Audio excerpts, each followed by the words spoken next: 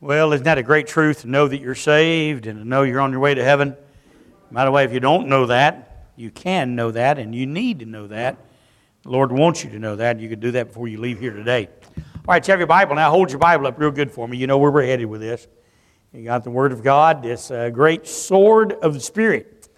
And you ought to carry it with you and read it and let it work on you. If you've been reading it this week, keep holding it up. Well, if you're working on it, and keep working on your Bible, it'll help you. You have your Bible. I want you to turn with me, if you will. New Testament text, 1 Corinthians chapter 15, verse number 33. 1 Corinthians chapter 15, verse number 33. When you find verse 33, if you are physically able to do so, I'd invite you to stand to your feet with me, please, out of the respect of God's Word. 1 Corinthians chapter 15, verse number 33. I'm just going to read two verses this morning, verse 33 and 34, and then I'm going to have you read one of those with me. 1 Corinthians chapter 15, verse 33 and 34. Be not deceived. Evil communications corrupt good manners. Awake to righteousness and sin not. For some have not the knowledge of God. I speak this to your shame. I want us to read verse 34 together. It is the text verse for this morning. You ready?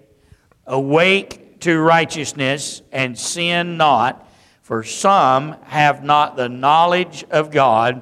I speak this to your shame. I want to try to take the first word of verse 34 as a title this morning. I've simply entitled this message, Awake. Awake. Let us pray. Father, we thank you today for allowing us to be able to come out and have this time we can be together in thy house. Lord, you have been so good to us. You blessed us during the Sunday school hour. We're grateful for that, for the moving of God. Lord, we've had your Spirit in our fellowship and our singing. Lord, our praises to Zion. And now, Father, we've come to this portion of the service, and the bread of life has been broken. And I'm standing before thy people in thy house, and I have a great responsibility, yea, Lord, a great privilege, to stand here and deliver a message from the infallible Word of God. But as I stand here this morning, I am well aware, very well aware, dear Jesus, of my inability and my unworthiness. And so once again, I would ask you to forgive me of my sin. Please cleanse me with the precious blood of Calvary. Make me a vessel fit for thy service as I try to deliver the Word of God. The Holy Ghost, I pray you'd fill me with unction and I can preach in such a manner that everyone here this morning would feel like this message is for them and them alone.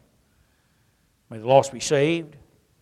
May the saved be challenged, the backslidden reclaimed, the discouraged encouraged. But most importantly, and above everything, may Jesus Christ be uplifted and glorified. For it is in His precious name we pray. Amen. You may be seated.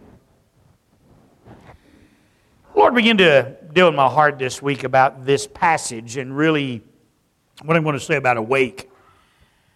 We need an awakening in America. We look around our country and you hear people say, we need revival. I'm not going to argue with that. We do. We see things in our nation that things happening that we, even just a few years ago, couldn't believe would happen. We see our churches going in directions that are unbelievable. We see our churches failing, actually, all over the place. It's phenomenal to me. And yet there are some trying to do the right things, no doubt about that. But we look at our country and without saying, we say, boy, there's a problem in our nation. I mean, by the way, no matter what side of the coin you may be on or somebody may be on, everybody says that. There's something wrong with our nation. What we need, and oftentimes use the word revival. Now, I'm not against that. Please don't leave here saying I said I was, because I'm not. But I am going to say something. And we talk about revival. Now, the Bible uses the word awake. As a matter of fact, if you study American history, you'll find in the early 1700s, before we became a nation, before the Revolutionary War, we had what is termed as the Great Awakening. Now, there was a reason it was termed that.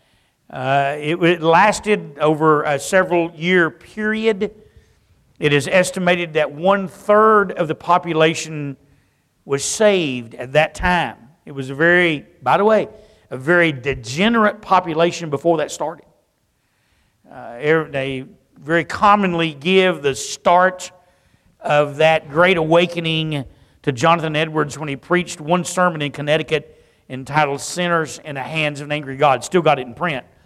And the reason we got it in print because he read it word for word from the pulpit in a monotone voice. He didn't look up, didn't look around, he just read it.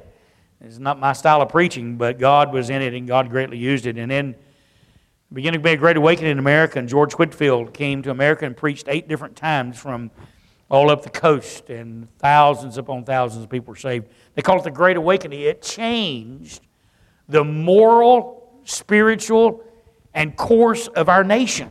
It changed it. You cannot study American history and go back and realize that precipitated the Revolutionary War, and a lot of the thinking of the people is that Great Awakening. There was another awakening. They call it the Second Great Awakening. Why do they call it that? They call it that because that God's people, or people, begin to be awakened in their soul. They begin to be awakened to the things of God and the things about God. And sometimes we say, well, we just need revival. I'm not against revival. I began to look this week at something, and there are 2 words used in the Bible. The word revive or revival is not found in the New Testament. That is an interesting fact. It's not in there. You'll find the word awake several times. As a matter of fact, you study your Bible, you'll find the word revive or revival. Wilt thou not revive us again? It's a very familiar text, and Israel praying that God would revive them.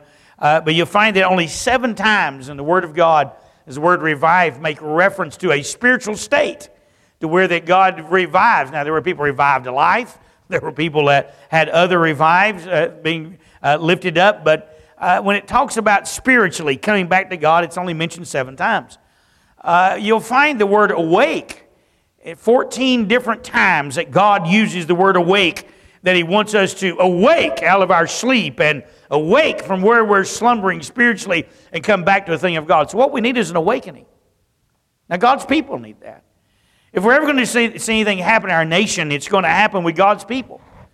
Anytime there was an awakening or a revival, anytime in history, it did not start with a lost world. It started inside God's house.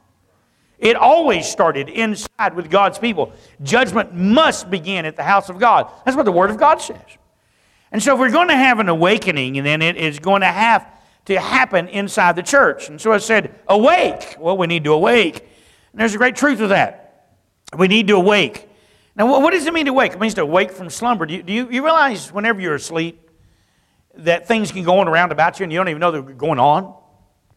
I mean, you can be asleep and just fall asleep even somewhere, not even necessarily at night. You can and things happen around about you and you didn't know what happened. I mean, sometimes we find somebody asleep and do something to them, sort of mischievous, and you couldn't have done it if they were awake. Why did that happen? Because they were asleep. And you know what's happening is, as Christians, we're asleep. The churches are asleep. And this passage very clearly deals with that subject to the church at Corinth. The church at Corinth was a very worldly church. I mean, there's no doubt of that. They were asleep. I mean, if you begin reading 1 Corinthians chapter 1 and begin and just reading through 1 Corinthians, you'll find that Paul has to deal with all kinds of stuff going on in that church. And yet they thought they were okay. Well, they were asleep to some things. And they needed to be awake, woken up to what was happening around about them. And so he comes to the end of this by inspiration. And in verse 33, I want you to notice verse 33, and then we'll just lay in the foundation. Be not deceived. In other words, he says, listen, don't let anybody lie to you. Don't let the devil deceive you. Be not deceived. Evil communications corrupt good manners.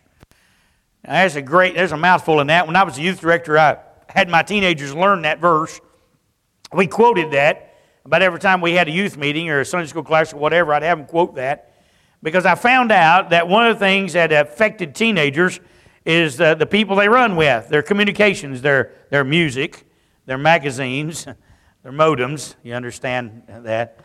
The movies, things they do, the people they run with, their friends. And evil communications corrupt good manners. When I became a pastor, I didn't know if that verse is important. I found out it's worse with adults than it is kids. I'm going to tell you something. Evil communications corrupt good manners. And the things that you put in and the things that you listen to and the people you run with, it corrupts the things of God. And so he makes that statement in verse 33. He says, evil communications corrupt good manners. It's really not up for debate. It's just a statement of fact that God says. And then he says, awake to righteousness.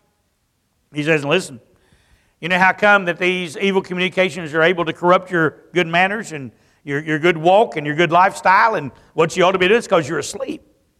It couldn't do it at all if you wasn't asleep. If you were awake, you'd realize what was happening to you. You wouldn't be corrupted. And if you were awake, you'd realize what's going on around about you, and you'd do something about it. But you're asleep. And the only way that you and I, as children of God, can allow these things to corrupt our lives is if we go to sleep. Maybe not physically, but spiritually. And so we need an awakening as they needed it, as our nation has needed it at times, and as it needs it now. We need an awakening. And we need that. We need to awake. Now, and just to finish what I was going to say about the awakening and the revival. Those two terms are used in the Bible oftentimes. They're used by us, especially the word revival. We talk about having a revival. I'm not against, we're still going to have revivals, by the way. Don't misunderstand that. I'm still going to term it revival, and we're still going to have revivals. But we have come to a point, the word revive and revival and awake and awakening, they have a couple of things in common. Number one, there is always repentance by God's people toward God. There's always a time that when there's a revival, there's an awakening, that God's people get awake and they recognize where they are and what's going on, and then there is a repentance toward God. Now, at the same time, and I don't know really how to separate it, there becomes a humility toward God. There is a humbleness in the sight of God, and God's people humble themselves, and they have a time of repentance, and then there is obedience to the Word of God. Now, by the way, it changes their lives. It changes it. It changes the direction from that day forward. It changes the direction. You know what I'm afraid that we've done in this generation is that we have substituted a meeting for an awakening. We like to have meetings where people get all excited. And we leave that meeting and there's no change in life. A drunkard's still a drunkard. Someone that's cussing and using foul language still does. They do not become faithful to God's house. They do not read their Bibles anymore. They had a great experience. Oh, by the way, that's happened before in the Word of God. I want to show you something. Go to the book of Ezekiel, chapter 33. Now, in Ezekiel chapter 33, we have a great text that's important. I want you to see what happened to Israel right before God destroyed them. They were asleep spiritually, and they needed to be awoken. They needed revival. But they had preaching, and they had services. And man, they enjoyed themselves. But I want you to notice what took place, and what I'm afraid what takes place a lot of times. And don't leave here saying I'm attacking the meetings. I'm not. I'm just saying this is what takes place with them. It's the same thing as taking place here. And I want you to notice what it is. In verse number 30 of Ezekiel chapter 33, God speaking to Ezekiel. Also, thou son of man, the children of thy people still are talking against thee by the walls and in the doors of the houses, and speak one to another, every one to his brother, saying, Come, I pray ye, and hear what is the word that cometh from the Lord. Now, that's an interesting verse to me. God says to Ezekiel, Hey, Ezekiel, you know what? They're still talking about you. Everywhere they go, they're talking about you, and they're saying, hey, let's hear what God says about it. But now what's the attitude, what took place before that? Because they're against it. They're not for it. It says they're speaking against Him, but yet they're wanting to hear what God says because they don't like what God says. And so I want you to notice what happens in verse 31. And they come unto thee as the people cometh, and they sit before thee as, what's that next word? My people. You need to watch that.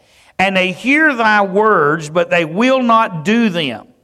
For with their mouth they show much love, but their heart goeth after their covetousness. He says, now they come before you, big crowd. They come as my people, and they hear the truth. But they ain't going to do it because they've not had a change of heart. They've not really had revival in their heart. They've not really had an awakening to the truth. Their heart is still after their covetousness. Now watch the next verse, verse 32. And lo, thou art unto them as a very lovely song of one that hath a pleasant voice and can play well on an instrument. For they hear thy words, but they do them not. Now notice verse 32.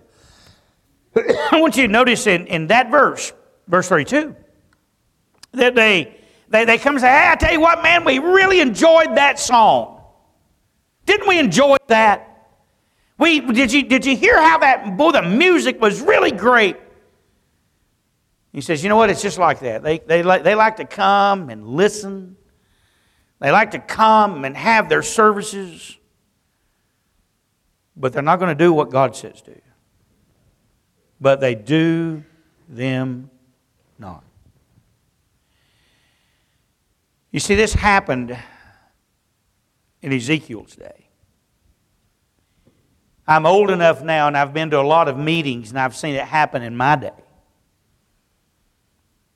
If I really started counting the revival meetings where people changed their lives from that day forward, I could have one hand and still have fingers left.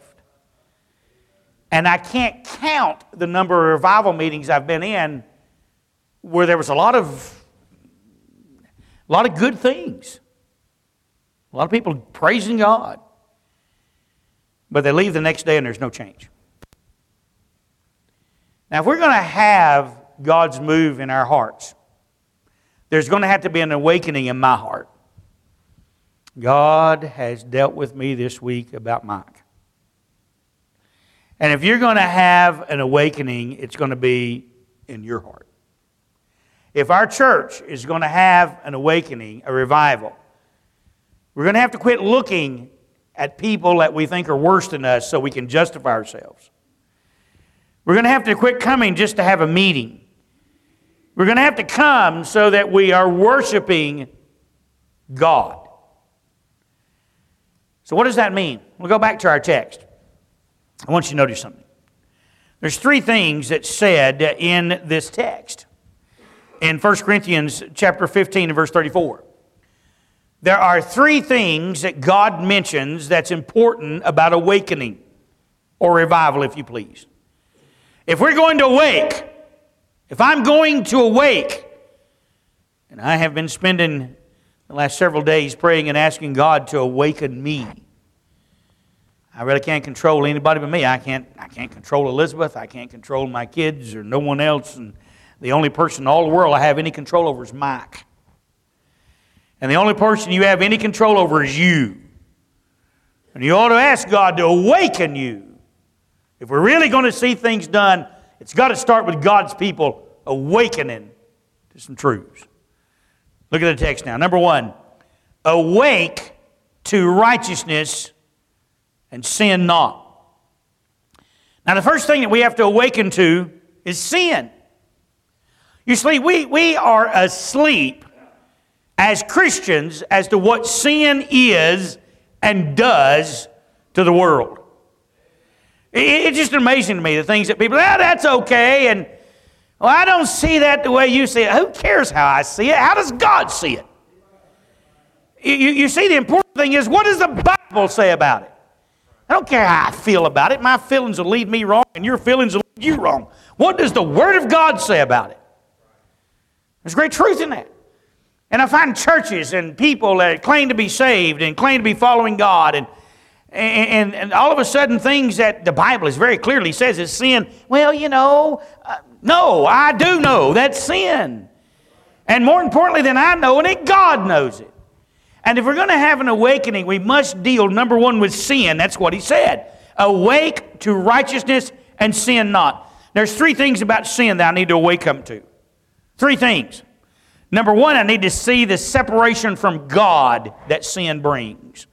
Open your Bible to Isaiah chapter 59, a familiar passage of Scripture. Some of you probably are already quoting it in your mind as we're turning over. Isaiah chapter 59, verse 1 and 2. Now I want you to notice what sin does.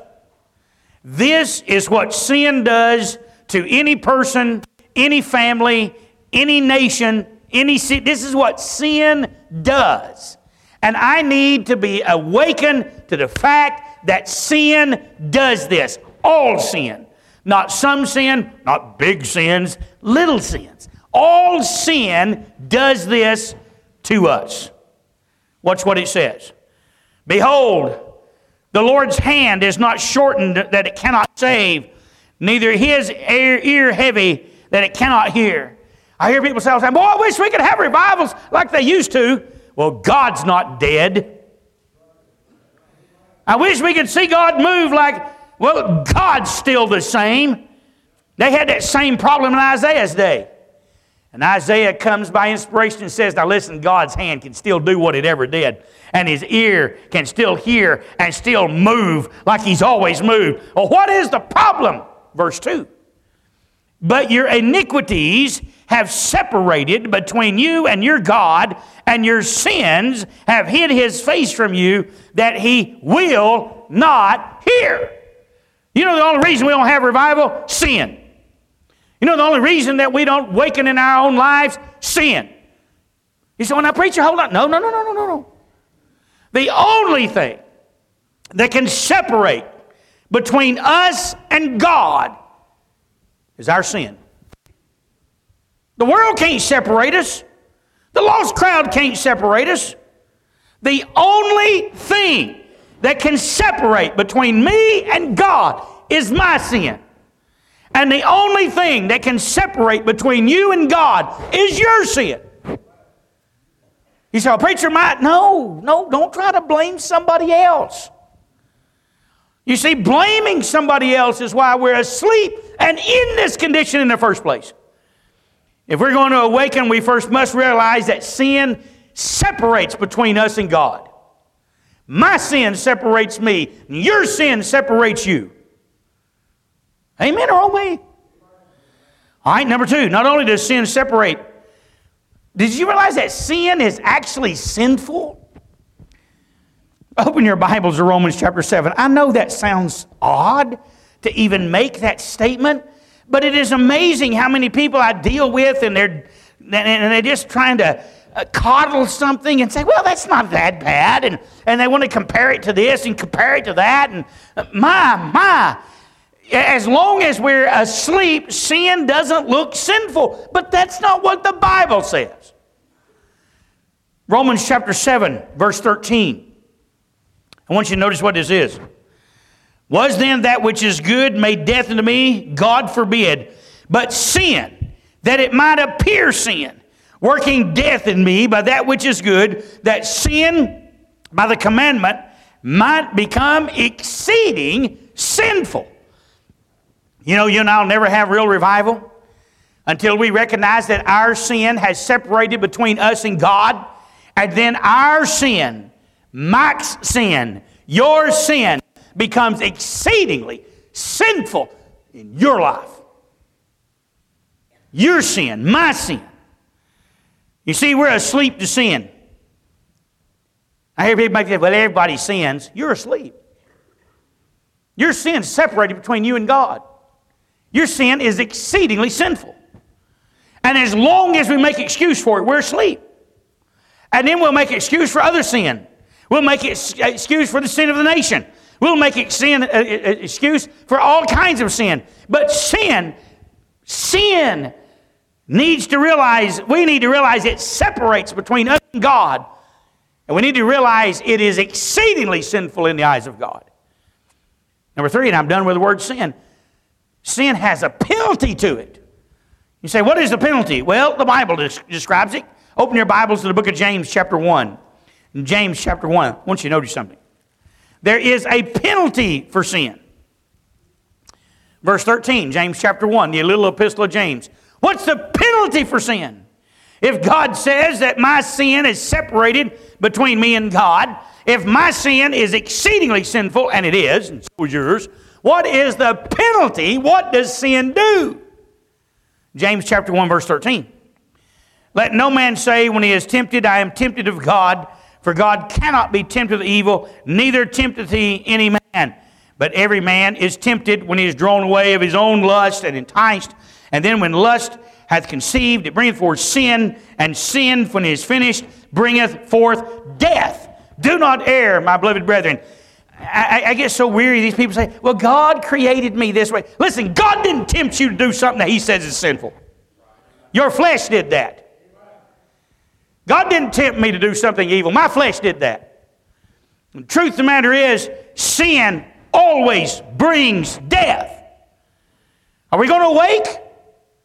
We'll go back to our text in 1 Corinthians 15:34. Number 1, awake to righteousness and sin not. I must get awake to sin. The separation of sin.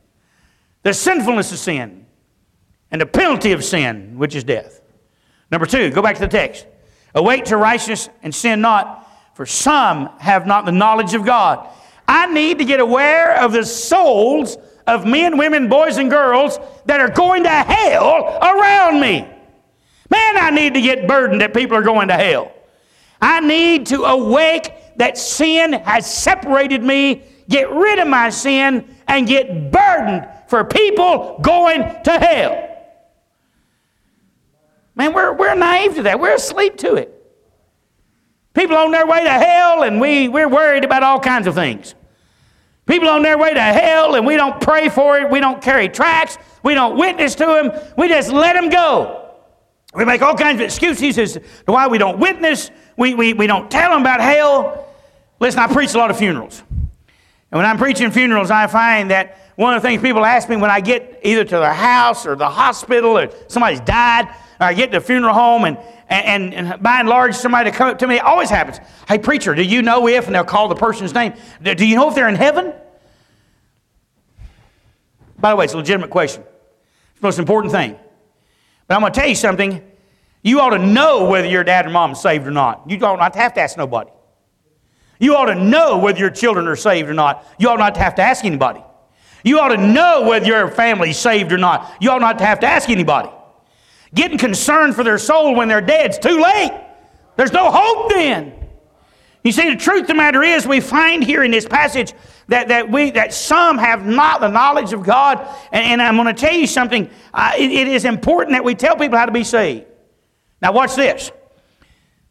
First verse. I want you to go. We need to be awake to souls. Number 1, they need a Savior. You say, why do they need a Savior?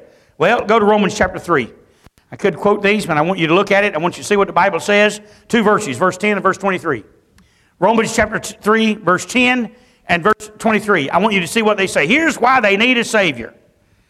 As it is written, there is none righteous, no, not one. The next few verses describe all kinds of sin. Verse 23 just sort of wraps it up and says, for all have sinned and come short of the glory of God. You know what? Every person is a sinner. Every person has come short of God's glory. And you and I need to get awakened to the fact that they need a Savior. Number 2, not only do they need a Savior, they need salvation. You say, what do you mean by that? Well, 2 Peter chapter 3. Turn over your Bible. I know we're turning, but we're turning. 2 Peter chapter 3. You need to see what the Bible says and let the Bible speak to your heart. It's more powerful than anything I could come up with. 2 Peter chapter 3, verse number 9. I want you to notice it. The Lord is not slack concerning His promise, as some men count slackness, but is long-suffering to usward, not willing that any should perish, but that all should come to repentance. Here's the great truth. They need a Savior. Because if they do not get saved and they need salvation, they will die and go to hell. And God is not willing that any should perish. By the way, that shoots Calvinism right out of the water in one verse. Didn't cost you anything extra, but it might help you a little bit. And here's the great truth. He wants everybody to be saved, and they need salvation. Number 3. Not only do I need to be awakened to sin, I need to be awakened to souls of their need of a Savior, their need of salvation. By the way, do you know what souls need more? They need, by the way, a Savior, and they need salvation, but they need solace.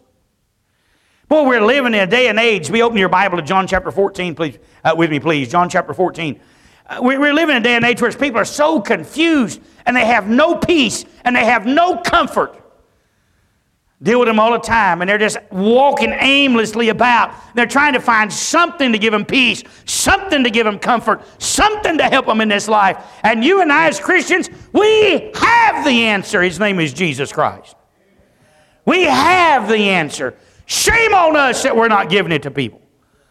Wake up that there are sin that separates us between us and God. And wake up there are souls that they're dying because they're seeking. What do you think so many people on drugs? Do you think they like the effects of drugs in their life? Do you think they like the effects of what? Do you think alcohol, that they like the fact that it makes them stupid and don't know what they're doing, cause them to die? Do you think they like that? It's because they're searching for some sort of peace. Why do you think these people are doing all kinds of wicked, abominable things that they're trying to do? They're dying in here, and they don't know it. And we have the answer. 1 Corinthians chapter 14, you're there. Verse 26 and 27. But the Comforter, which is the Holy Ghost, whom the Father will send in my name, he shall teach you all things, and bring all things to remembrance, whatsoever I have said unto you. Peace I leave with you. My peace give I unto you. Not as the world giveth, give I unto you. Let not your heart be troubled, neither let it be afraid. You know what they need? Peace. Solace. There are so many people in this world, so many souls. You and I pass them every day. They have no peace. We have the answer. But we're awake, asleep. I need to be awakened to sin and how it separates between God and myself. I need to be awakened to souls that they're on their way to hell and do something about it. And lastly, go back to our text. I want you to notice this. 1 Corinthians chapter 15, verse 34. Awake to righteousness and sin not, for some have not the knowledge of God. I speak this to your shame. I need to be awakened to my shame. And you need to be awakened to your shame. You say, shame? Absolutely. Shame. Shame. You see, the truth of the matter is, it's shameful. Christians don't know what sin does and what it is. It's shameful that Christians are letting people die and go to hell. It's shameful we don't have all-night prayer meetings begging God to help us. Shameful that we don't act like a Christian, look like a Christian, dress like a Christian, talk like a Christian, be different. Because they're going to hell and they need to see somebody that has peace that they don't have. It's shameful. He says to the church at Corinth, it's a shame the way you people are living. And it was a shame. Awake! There's 3 things I thought about shame. Number 1, the shame of slothfulness. Open your Bibles, interesting text, Hebrews chapter 6. In Hebrews chapter 6, I thought about the shame of slothfulness. You see, it's easy for you and I to get slothful or lazy. We quit reading our Bibles. We quit praying. We quit going to church. We make stupid little comments like, well, I don't have to go to church to serve God. No, but you have to go to church, be obedient to God, where it says, and forsake not the assembling of yourselves together as the manner of some is, and much more as you see the day approaching. By the way, the day is approaching, so God expects me to be here more than He did in years past. That's a great truth. Let me tell you what else it does. You say, I'm a Christian, trying to get somebody to Christ. They see you out here not going to church. They say, well, it must not be very important. They're not going. Hey, listen, let me give you a little example.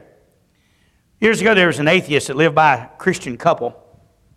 Been trying to win him to Christ. He was up in his 90s. When they tried to talk to him again, he said, church must not be important to y'all. He said, what do you mean? He said, well, I seen you mowing your yard last Sunday. This is what my yard needed mowing. He said, yeah, but the Bible says, an atheist, that you're to make the Lord's Day the Lord's Day. He said, don't tell me you think it's important, because you don't believe it is any more than I do. Oh, what a statement. And you see, whenever you and I have an awakening, you quit making excuses because you realize somebody's watching you and they'll go to heaven or hell depending on how you live. It is a shame for our slothfulness. What a great truth. You're in Hebrews chapter 6 by now, I trust. Look in verse 10. For God is not righteous to forget your work and labor of love, which ye have showed toward His name, and that ye have ministered to His saints and do minister. And we desire that every one of you do show the same diligence to the full assurance of hope unto the end. Well, those two verses are saying God knows what you're doing more, God's proud of it, and God's keeping a record of it. But watch the next verse. That ye be not slothful, but followers of them who through faith and patience inherit the promise. You know what's wrong with us? We're slothful. We don't read our Bibles like we should. We don't pray like we should.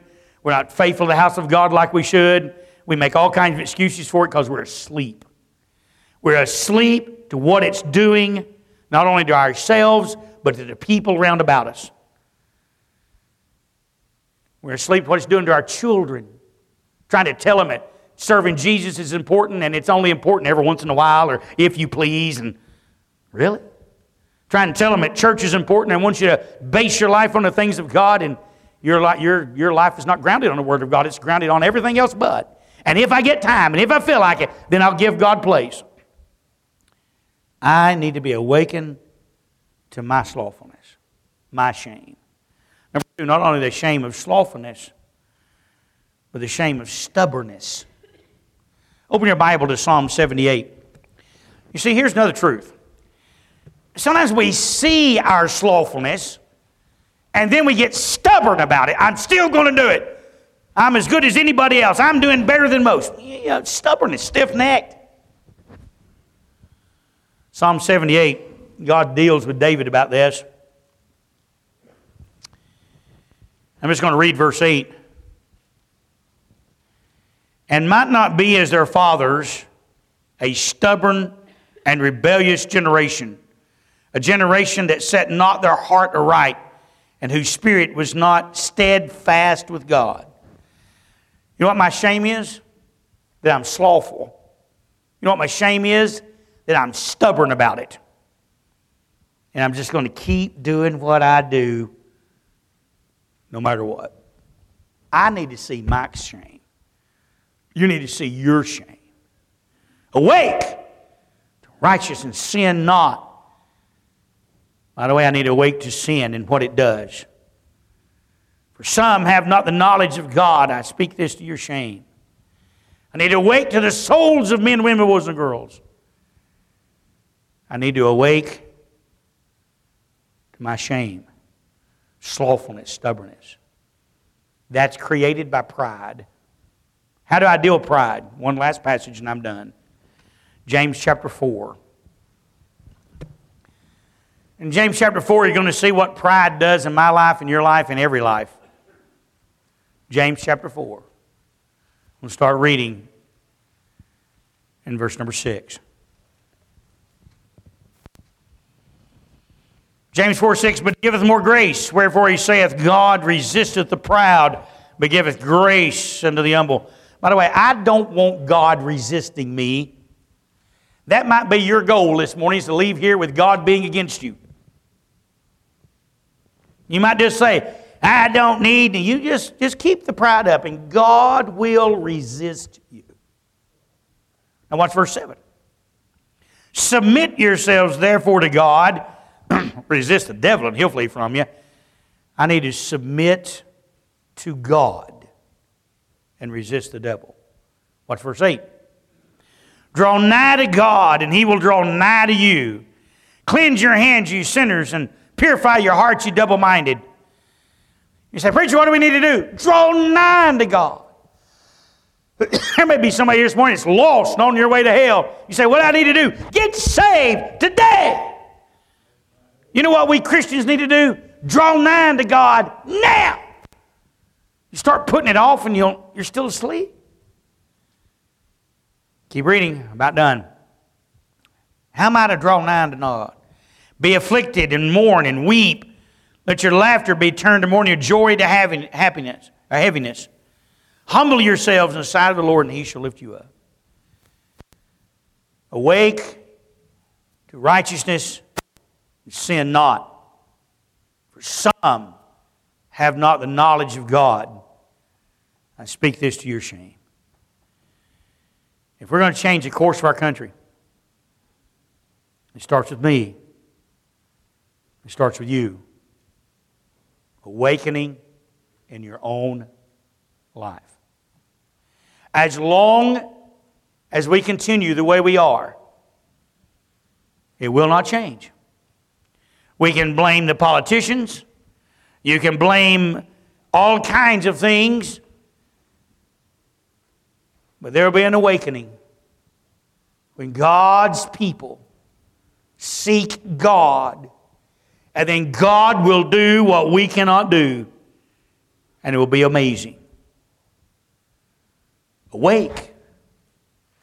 Every head bowed and every eye closed.